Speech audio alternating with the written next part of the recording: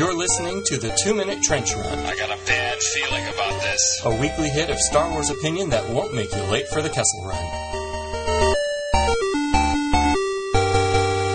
This week I want to talk about that marvelous Drew Struzan promo poster for The Force Awakens that came out of D23.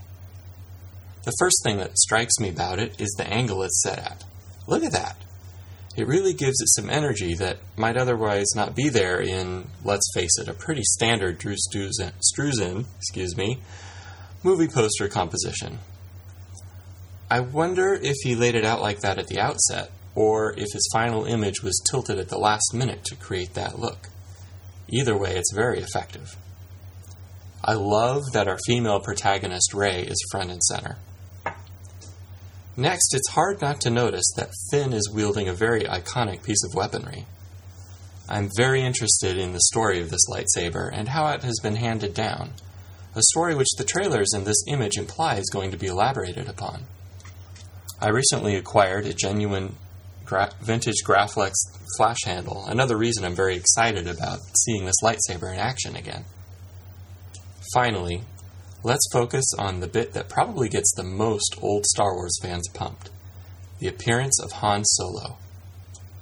Look at his blaster. This is interesting.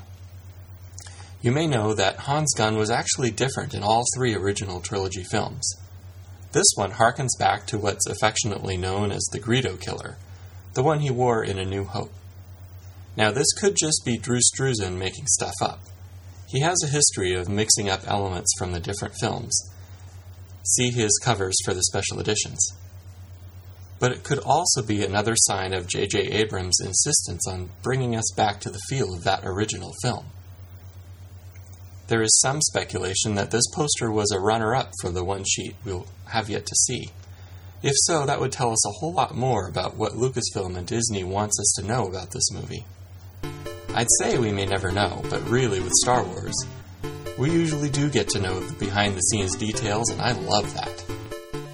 Thanks for tuning in. You can find the show notes in your podcast player of choice, or at projectfalcon.tumblr.com, and reach out to me online at the same place or on Twitter at @2mtrguy. So long, and may the Force be with you.